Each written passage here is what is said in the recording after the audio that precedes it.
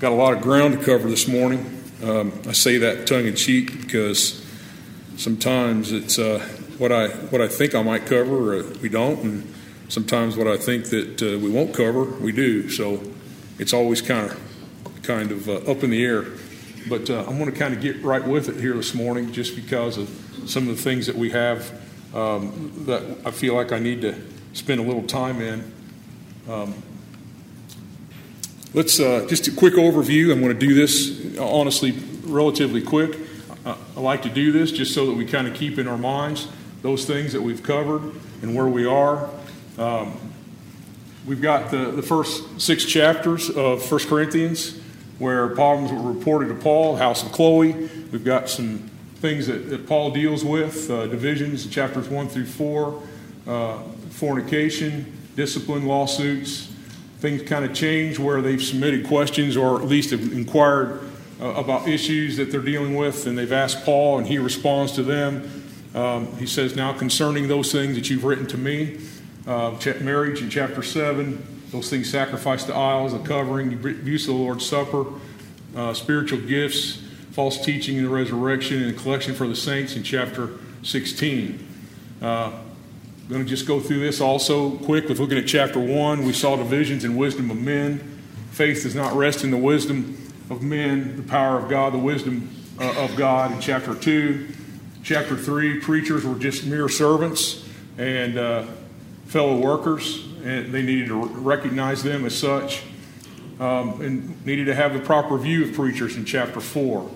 Chapter 5 was fornicator among them. The bigger problem was they were arrogant and puffed up about that, and were tolerating sin in the church. And Paul's basically, emphatically tells them that they need to deal with that and eradicate that problem ASAP. Chapter 6, we looked at lawsuits, taking a brother to court. The last part of that chapter was dealing with sexual immorality, fornication. Chapter 7, we looked at questions concerning marriage, divorce, and remarriage. Matt took us through chapters 8, 9, and 10, actually last week. Basically, in a nutshell, looking at and telling the Corinthian brethren they need to take care with their liberty. Be an individual who can think of your brother versus yourself. Paul talks about chapter 9 himself, his apostolic example as an apostle, and those in ways that he utilizes his liberty. And shows us that. And then the things that mistakes that Israel had made, and basically Paul tells them, look at them, take heed lest you fall. This morning, we're going to look at from things that I've heard even at my age through the years, of many times a very controversial subject matter, the head covering. And also the latter part of chapter 11, the abuse of the Lord's Supper.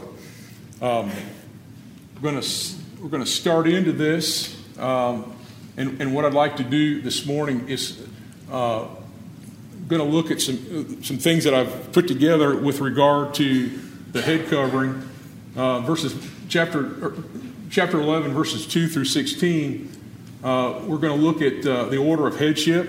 We're going to look at show honor to the head by use of the covering, woman's created subjection to man, the nature and the environment, thinking about what was prevalent at the time, and also custom and practice. What was the custom? What was involved in what was going on there at Corinth that Paul would have addressed them with regard to this matter?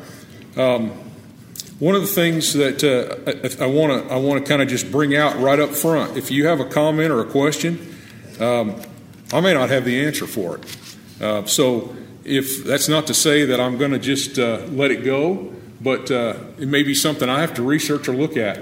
There are some with regard to this particular subject matter. Some feel that this is a binding matter. This is one that's even with regard to a test of faith. This is one that I look out across this audience right now, and I know periodically we've had those that have come to visit us who will have a head covering. But, you know, I'll tell you, in my study of this, I even find some of the commentaries and some of those that talk about this that have really dug into it from past many years of experience and just in their writings. And again, you have to take some of that with a grain of salt. But, you know, many are that try to write things, I believe, that are truth, that are try to be as accurate as possible. But you still have to verify some of those things and look at that.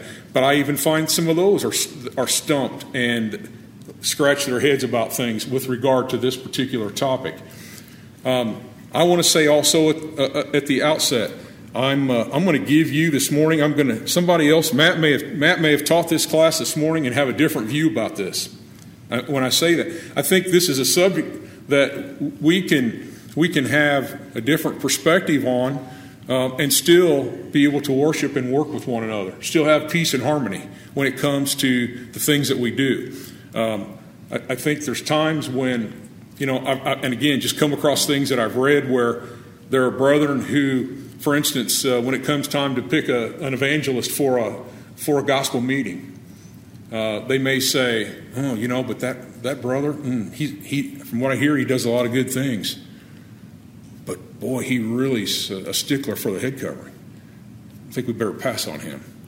And I'm passing this along to you this morning to just think about as we engage in this study and we look at these 16 verses basically. And I want us to, you know, we're not living in Corinth today. We live in Murfreesboro, Tennessee, 2022. I'm not in a position to even tell you other than what I read, because I've never been to Corinth. I've never been in that area to be involved with the things that those people were going for. So we've got God's Word. We got those that have researched these things.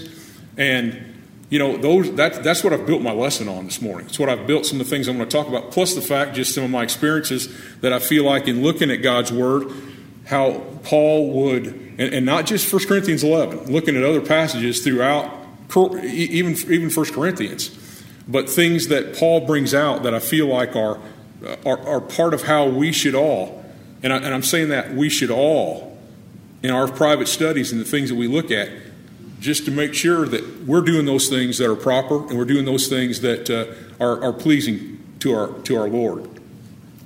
So what I want to do here as I get started, I'm going to start into some of this particular chapter. And I'm going to try to take it somewhat slow. If I say something that all of a sudden it's got red flag or you're scratching your head, please feel free to interject. Please feel free to comment. We see here in verse 2, Matt had covered 8, 9, and 10, and 11:1 was part of actually his study last week. Be imitators, Paul says, be imitators of me, just also I am of Christ. Now I praise you because you remember me in everything and hold firmly the traditions that I delivered them to you. So I delivered them to you. What I want to think about here is, you know, we've dealt with a church that has had a lot of problems. And as we continue through the remainder of 1 Corinthians and 2 Corinthians, this church has got a lot of issues, but Paul has been willing to take this church by I'm going to use this term, the hand, so to speak, and walk them through these things because he cares about them, he loves them, he sees that there's capabilities here, and he's trying to steer them in the right direction so that they are profitable, that they glorify God in the things that they do. But he's definitely having to shake their tree at times. But here, read verse 2, and he says to them, I praise you. Now, this is seldom because, you know, when you think about all that we've gone through to where we are now, this is not something that Paul's just constantly lays and lavishes on them. But he says, I want to praise you because you remember and everything and hold firmly to the traditions. Now, traditions. I'm going to stop with that for just 1 second, just to have you think about that terminology.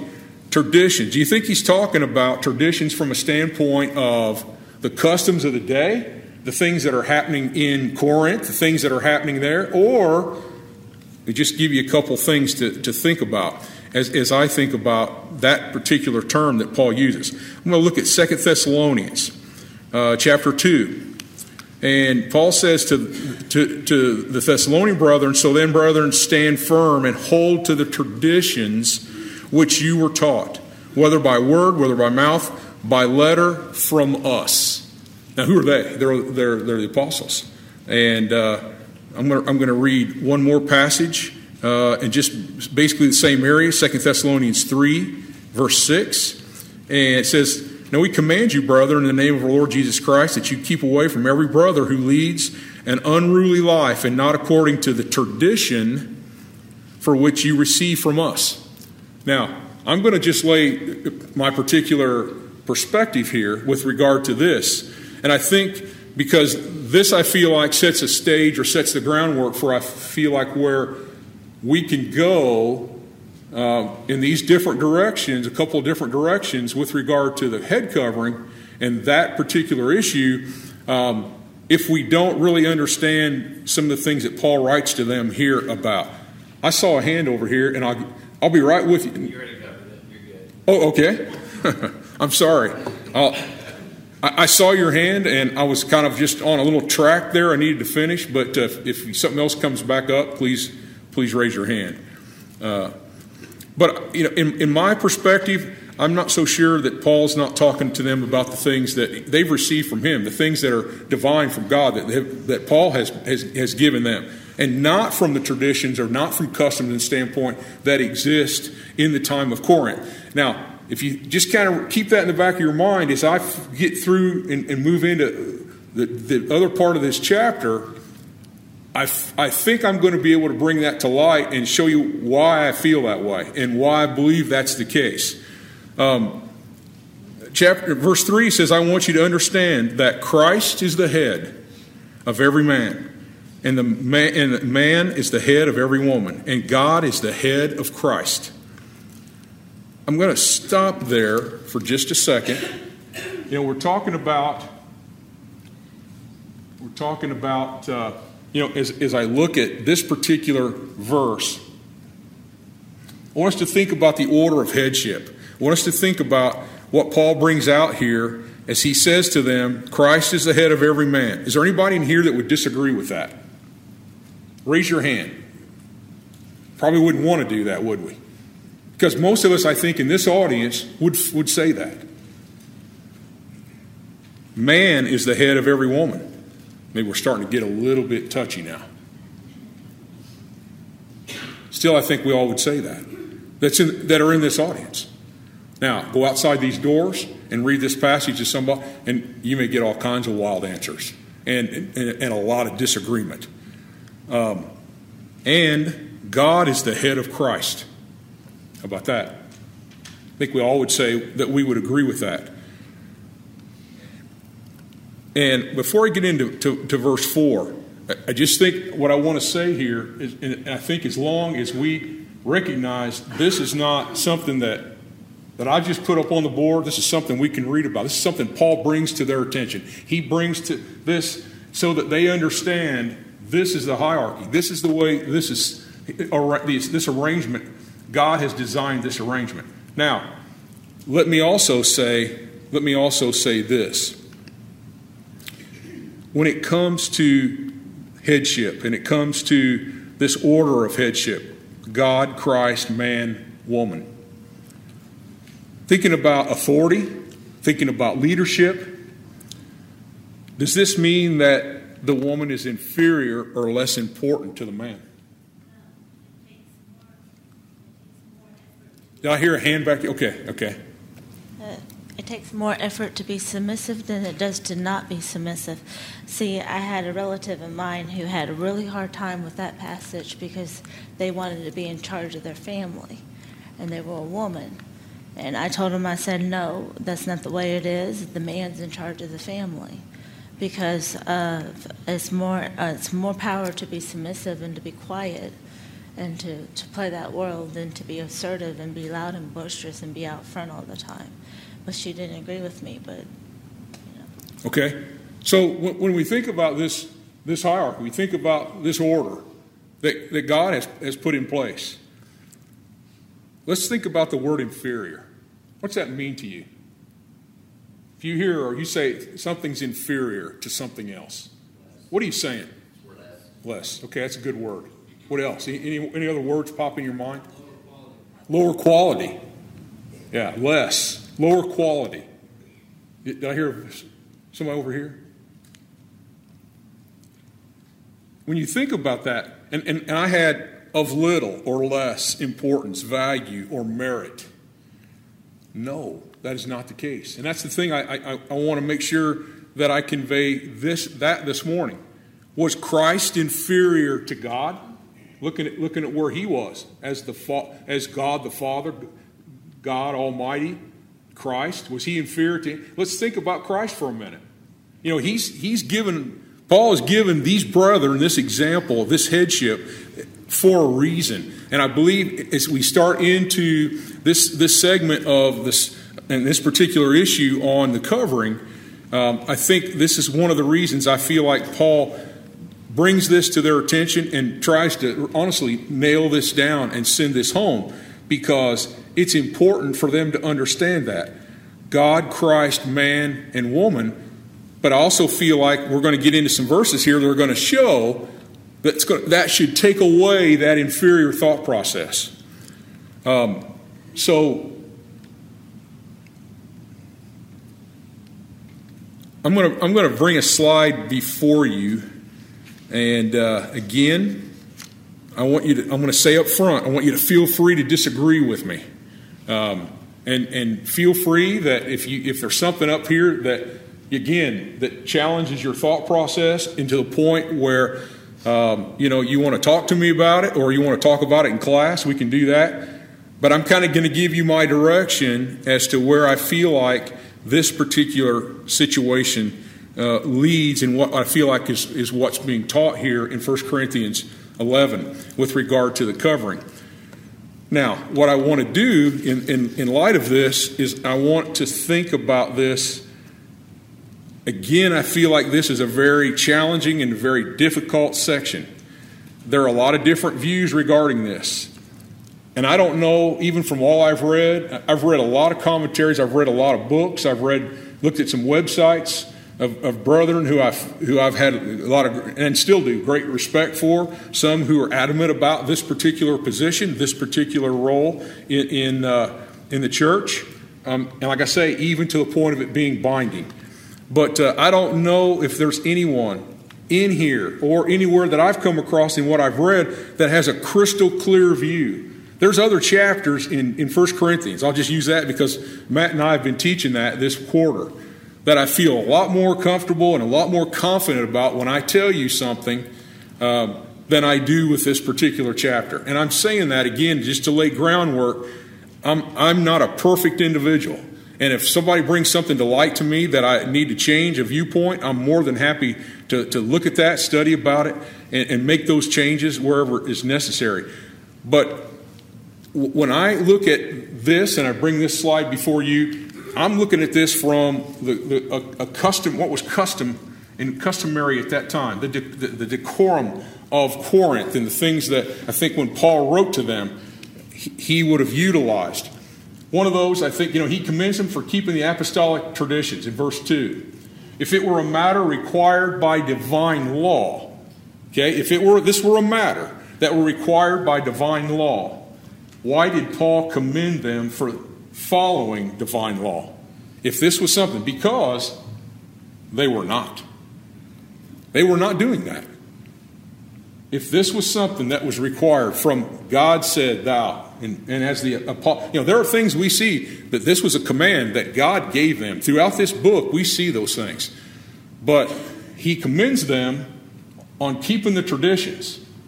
But they were not keeping this, if we want to look at this as something that was from divine law. They weren't keeping those. Following divine law, but not following the custom as they should. I think that's what he's saying to them.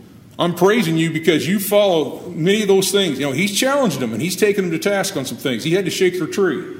But he says to them, following divine law, but you're not following the custom as you should. The custom of what I feel like is there in Corinth. Covering was a sign of subjection. But is it today? That's what I'm asking you to think about. Verses 4 through 7. The word proper. This is a New American Standard Bible.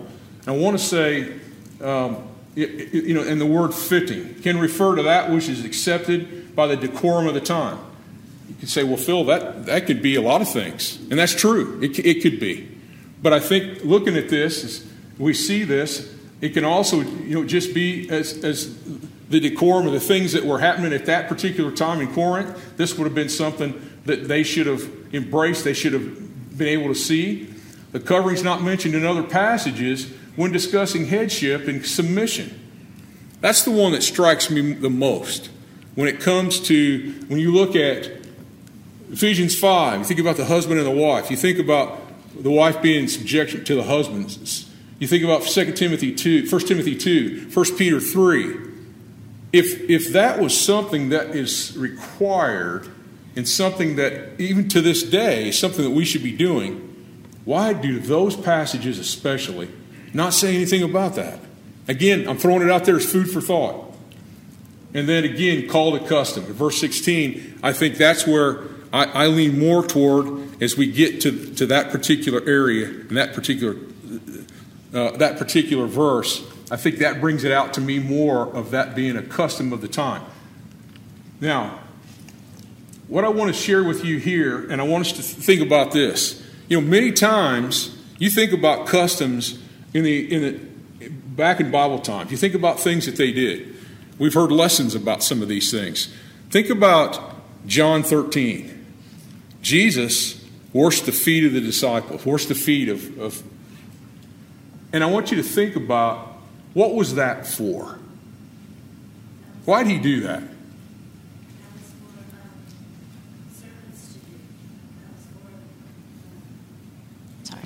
That was for servants to do or slaves to do. And the reason he did that was to teach them, if I can be humble enough to wash your feet, then you should be humble enough to wash each other's feet, which means you should be humble enough to do the same for each other. Okay. Absolutely. So I want to ask you a question. The last time you had somebody over to your home, how many? Do you all have a foot basin? Did you wash those individuals' feet when they got there? You still look at you still look at humility. You still look at selfless love. You still look at hospitality. But what about the custom? Is that a custom that we have today? You think about washing somebody's feet. I think a person can show somebody hospitality by a lot of different ways. But foot washing is not something that we do. How about the holy kiss? I walked in this morning and I didn't see anybody at the door greet me with a kiss. I didn't see anybody, in fact. But was that a custom of the time then? It was. It was a custom. And the principles, when I say the things that represented, that didn't change. That still means, what was the point of the kiss? What was that? To embrace a brother and leave United States of America and go to other countries. That's still prevalent. That's still, if you were to move to some of these areas, I've never lived internationally. I know David has, and some of you all maybe have been in some of those places. David Creech, I know, has been some things with the military. But think about some of those environments that have or still practice these things, these customs. If you were there and somebody greeted you with a kiss, would you shove them off? You probably want to embrace them. You probably want to, you're going to, because those cultures are rich with regard to those things. And when you think about that holy kiss, a greeting, a friendship, an acceptance, that's how they do that. And that's what that meant. And it's important that we understand. And that's why, and then the last thing I'm using here is this, and I guess I'm just sparking your thought process. The head covering. Authority. Authority for what? Think about this. We're also talking about here a time, I think, that we're looking at spiritual gifts. when we think about spiritual gifts and we think about what's going on here with regard to spiritual gifts, there were women at this point in time. There were women back in Bible times that had these spiritual gifts, that had the capabilities to pray and prophesy. And we're going to get into some things here shortly that I think, with regard to authority and subjection, that will actually provide an answer, I think, for why some of these things were utilized, why they were important. Okay, I'm going to get ready to get into more of the text here. Any comments or questions about anything that we've talked about so far? Yes, sir.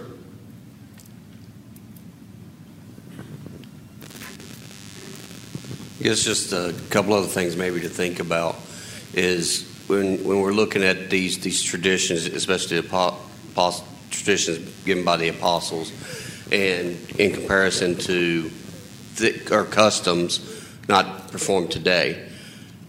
I believe there are things given in example and command and inference throughout the Bible that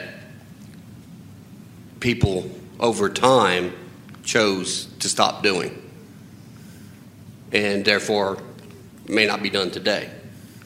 So could that be a reason why some things that were customary then are not customary today, because man chose to stop following those examples? Just one thought there. And then going back to the thought about, if something is mentioned one place in Scripture but not in others, does that make that one not as relevant or is not important, or that we should not follow it? Are you asking me that? Yeah, I'm just the things to think about in that aspect, because we have other things throughout Scripture that are only mentioned just one time, say Acts 27. How many times? But then I'm going to ask, and I'm going to ask everybody this: if it's a command, how many times does it have to be made? If it's a command, something that we're supposed to it's authorized, that we're supposed to follow. How many times? Yeah, that's whether it's command or example. Yes. As well, yeah. Yeah, one time. I don't think it has to be multiple times when it comes to something. Again, if it's come from apostolic example, it's come from divine revelation. That's something we're told. That's an order. That's a directive from our God, our Father. I saw another. Chris, was that you? Okay. Another one that would go pretty well on that list is 1 Corinthians 8 through 10, meat offered to idols. And I think Matt did a great job of a lot of good points on that. We don't have that situation anymore where there's a bunch of temples that have idols that were and things were sacrificed to them, and that's not a food source for us, at least around here. So yeah, that just wanted to throw that in as another one. I would say, and along to just kind of piggyback on what you just said, the thing we got to be careful of in that, just because I had a supervisor that was a Muslim, he left and went to University of Massachusetts, but he expected his meats to be kosher. He expected a lot of things today, to this day and time, and he's been gone from this area for 5. But I do know there's a mosque here in this town. There's a mosque that the individuals that go to prayers on Fridays, he and I have had a lot of discussion about this. I will tell you that right here in our town right now, we deal with people who would say, and somewhat, not necessarily sacrifice, we may look at it from that standpoint, but there are people who would take us to task on the way we eat meat, the way we would eat things like that, based on their religion, based on what they think is proper and right. Yes? And that's where the principle continues. That's right. We still don't want to cause any offense to anyone. That's right. That's right. Good point. Yes, sir. Just real quick, I think the comment was made last class that we're still in that section technically. It starts in these different sections. It says, now concerning this thing you wrote to me about, and we haven't hit that yet. So we're still even in that section, talking about our use of liberty and being mindful of our brethren and what we can do that brings the glory to God. Correct. That's right. Absolutely. Good point. Yes. I just want to say that back then, the head covering situation in Rome and other things, head coverings were very sheer, very see-through, and this head covering might have been a little bit thicker. And back then, it was more like a cloth that was covering your head. And so that custom was usually done for women because that's how you knew the difference between a woman and a man, because a man would not have their head covered back then.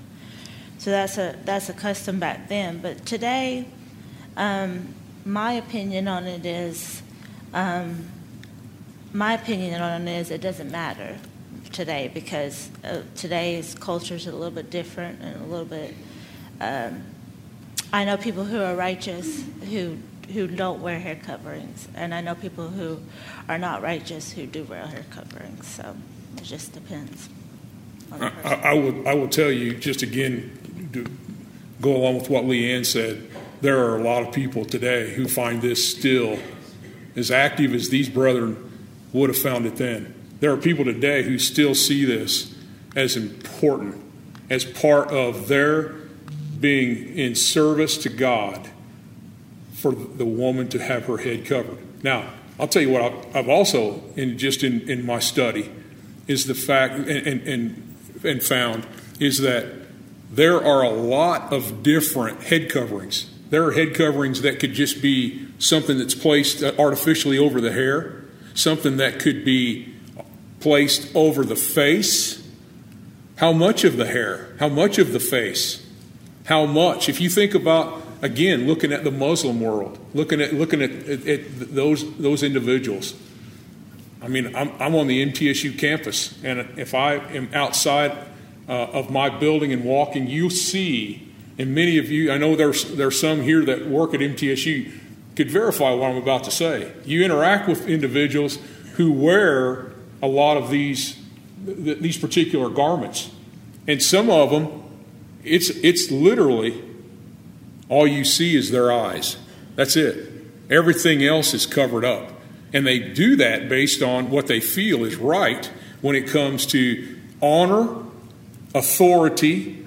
This can go down a whole different road that I feel like when it comes to Sharia law and some things like that, that I don't agree with.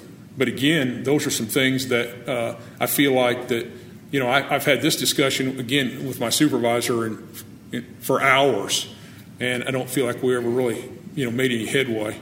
But some of those things, we'll see people that have those beliefs, and they are very staunch. They are very strong beliefs. I'm going to continue unless I have another hand or somebody wants to make a comment. So as we think about, and I'm going to look here, looking at verses 4, showing honor to the head by use of the covering. In a nutshell, what I believe has happened here, and I don't know if it's because of the spiritual gifts, I don't know if it's arrogance on their part, but I think it's not really a matter of them not wearing the covering, as Paul brings out, but the fact that they're not wearing it all the time when they're in these specific places. Verse 4, every man who has something on his head while praying or prophesying disgraces his head. He talks about the man. Verse 5, but every woman who has her head uncovered while praying or prophesying disgraces her head, for she's one of the same as the woman whose head is shaved. Does that make sense to everybody? You understand what he's saying here with that? The man, he looks back, and you think about this, who has something on his head when he's praying or prophesying, it's a disgrace, it's a dishonor. But you look at the woman who has her head uncovered while praying, or she has her head shaven. Again, some of this gets back to male, female, man, woman, and looking at this is a man, this is a woman. Again, there's a lot of different directions people have gone when it comes to deciphering some of this. But I think Paul is simply saying here, if a woman does not cover her head, let her also have her head cut off. Her hair, not her head, her hair. Yeah, I knew you'd catch me on that. But if it is disgraceful for a woman to have her hair cut off or her head shaven, it says let her cover her head. For a man, and he's bringing this point home, for a man ought not to have his head covered, since he is the image and glory of God, but the woman is the glory of man. I saw, yes, sir. I'm sorry. Okay. Yeah, when I look at that verse 16. Verse what? I'm sorry? When I look at that verse 16, I kind of see that in a little different. It says, but if any man seem to be contentious, which is being argumentative. If you want to argue, we have no such custom. Neither do the churches. In other words, we just talked about hair for 11 verses. And it's not a custom. We have no such custom. We're not going to argue about it. The churches have no such custom to be argumentative. I think that's what that verse is saying. It's not a matter of the custom of having long or short hair. They just spent 11 verses on hair. No, I don't think the issue is the hair, the long or short hair. I think the issue is looking at the custom of the covering.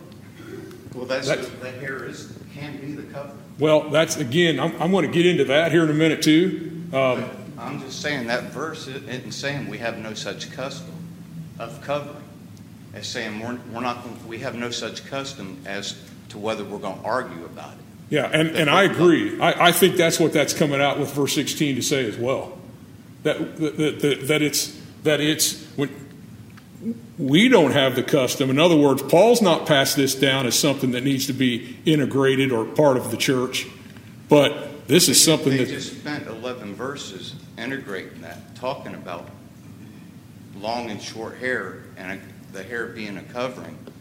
And basically what I say is, when he says it's not the custom and we have no such custom, it's saying we have no such custom as to argue. If any man seem to be contentious, argumentative about what we've just said, we have no custom as we're not going to argue about it. We've said what we've said, and that's it.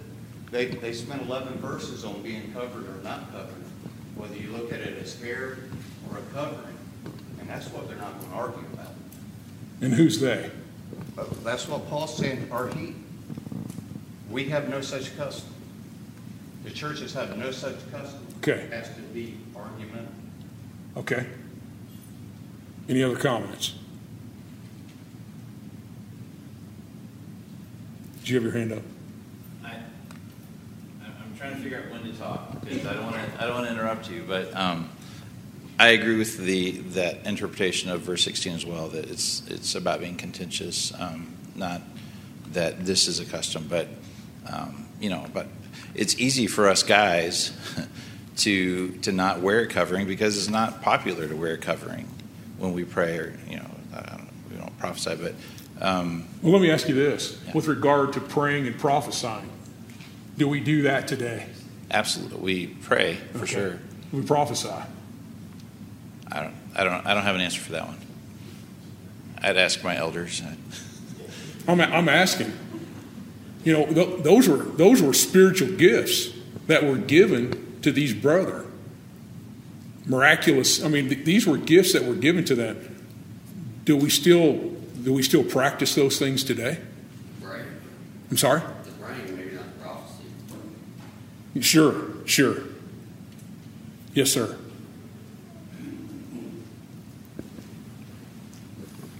As we're getting into verse 7, Paul starts to explain, going back to creation, some of those principles that are underlying the customs we're talking about here. As he starts this chapter, he starts talking about the men. Apparently some of the men are wanting to wear this. Some of the women are not wanting to wear this.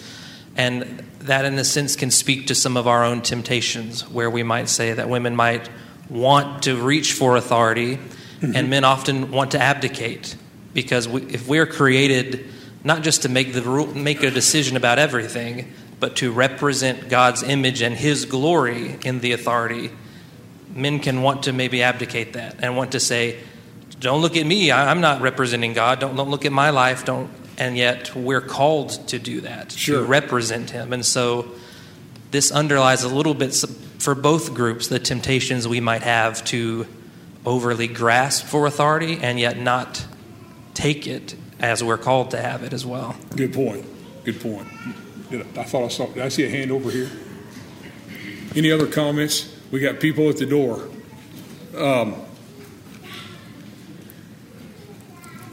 Sorry, Matt. Some more. Yeah, okay. Hey, I think it's important to make the distinction that not every woman is subject to every man. A woman is subject to her husband. I don't think my wife, according to this scripture here in 1 Corinthians chapter 11, where it says, "But I want you to understand that Christ is the head of every man, and the man is the head of a woman." That's the New American Standard Version. And also in Colossians and Ephesians, it makes clear that each wife is subject to her own husband. And my wife is not subject to other men. She is subject to me as her husband. That's correct. I agree with that. Any other comments before we close? I process of all these discussions, I think that's very good. That's the purpose of the study. It's to reason among ourselves. I agree. I welcome it very much. Thank you all for your comments. I appreciate it.